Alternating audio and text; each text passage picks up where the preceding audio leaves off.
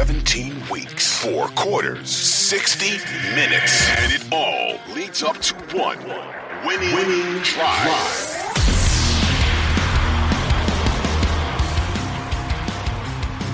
I mean, 5-1 in the division is it's a good feat. It's a pretty good. You always want to have a good record in your division, but ultimately, you want to get to the playoffs too. So, which one matters the most? And, that's all I'm saying. Pittsburgh may have an opportunity to get in. Obviously, they need a lot of help on Sunday, so we'll see what happens. But look, it was a game that, and I saw some Ravens fans not thrilled about losing. Look, at the end of the day, nobody wants to see their team lose, whether it's the starters playing, the backups, especially when you're playing against, your probably your most hated rival in the division, and you're trying to avoid the sweep, and you got to, same thing for the Ravens. It's kind of like, what's more important, avoiding the sweep from the Steelers or getting out as healthy as you can to get to the postseason? I think the Ravens accomplished what they wanted to accomplish for the most part. A couple of their guys hit some incentives. They had a couple of guys get nicked up, but from what John Harbaugh said, it doesn't seem like any of those injuries are going to impact them in the divisional round of the playoffs, which is good. You got to get some young guys like Trenton Simpson, some run out there. So, I mean, all in all, I think it was a successful day for the Ravens. Yeah, I agree with you. And I'll start on the defensive side of the ball because you kind of made some references there. First and foremost, Jadeveon Clowney received, I believe, a $750,000 bonus because all he needed was half of a sack going into the game. He did get a sack against Mason Rudolph.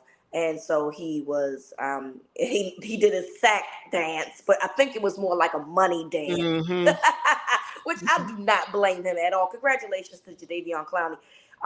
He's a guy that, I don't know what the future holds for him in the Ravens, but I really have enjoyed him. I would love to see him back because I thought that he played at a very high level. I know that in the last recent years, he's bounced around a little bit, and we know how that ended with Cleveland. But, I just don't think that – I think sometimes when you find the right place and you find the right situation, you tend to elevate your level of play. And I think that, Jadeveon is at a place where there wasn't a ton of pressure on him in terms of like, oh, well, we need you to be this guy, right? But also he's playing around a core group of guys that know how to play together, and his techniques and ability just added to what it is that they wanted to do. Yeah, I mean, I think everybody for a while now felt like Jadeveon Clowney and the Ravens were a match made in heaven. And I talked to him earlier in the year, and he was telling me about how people would always tell him that, and how he had kind of played with the idea in his mind, and how fulfilling it was for him to get here and it kind of work out the way a lot of people thought it would. It doesn't always go that way. And he just talks about the building and the people in the building, and just how refreshing it is to be a Raven. And I think you see it on the field when he plays. He's always played with a lot of energy.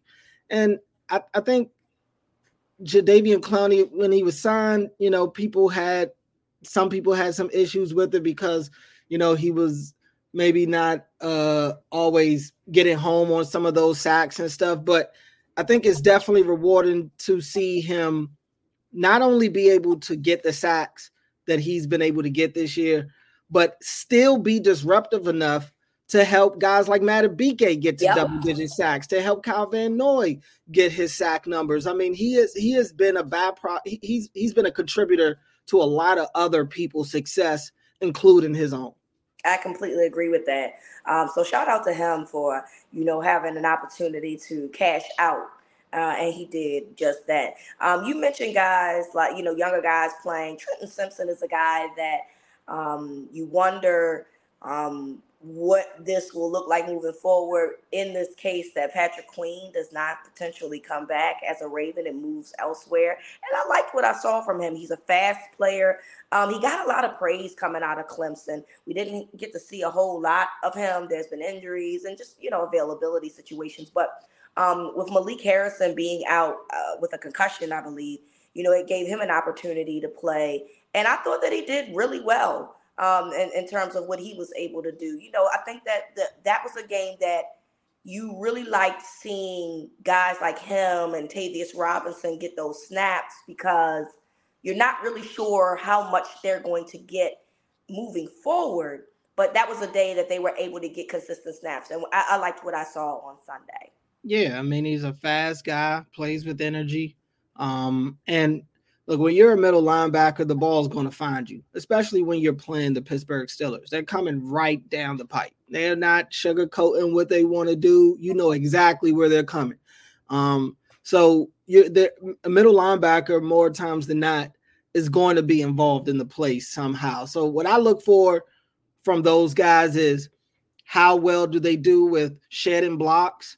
How good are they in filling the hole, filling the gap and stuff? And how good are you in, being able to wrap up and complete tackles, especially in the open field? And he checked quite a few boxes in that game. And I don't want to overreact, you know what I'm saying? Right. It's one game. But it is a game that's against a team that had something to fight for. Sure, and I think that's something that we have to take into account there, because one team did care about how that ended, and one team was kind of like, we don't not care, but we've already accomplished what we've wanted to accomplish. No question. I definitely, it wasn't a preseason game, maybe for the Ravens it was, but not for the team that they were playing. Exactly. So yeah, I definitely give him credit for the game that he had. I guess for me, it's especially when you're talking about going forward and him being a potential replacement for Patrick Queen, it's no way to really know just how consistent he can be. Everybody has had their moments, a game here and there. And I'm not saying this to discredit the game he had. I'm more so just saying that there's still a lot more to figure out about Trenton Simpson going forward. But and that, like, not really a debut, but and that outing that he had against Pittsburgh, for sure, he didn't do himself. He didn't hurt himself in the process by going out there and playing the way he did. He definitely popped out to me quite a few times. I thought he had himself a pretty good game and got himself his first career sack. That being said, there were a lot of starters that did play. I saw some on defense. I saw some folks that had some concern. I have to assume that a lot of business decisions were made out on that field on Saturday. It was raining. It was cold. I gotta look. I don't want to say that these guys didn't put in 100%, but it looked like that they were kind of like saying, like, look, I want to make sure that I'm good in 2 weeks, so this doesn't really matter as much to me to put in like the total effort, and I'm okay with that type of business decision. If that happened and it stopped you from potentially getting injured, I think that's a win. The Steelers' game plan was clearly to force the Ravens to play football on Saturday defensively, to force the Ravens defense to play football. Look, like I said, that's what they do anyway. They're coming right at you. They're running downhill. That's what they want to do. But kind of like coinciding with that game plan that they have every week. And this one, it meant even more because, like you said, the Ravens didn't want to play that much. The game is being played inside the numbers, a lot of bodies in the piles, a lot of bodies clutter in the middle of the field.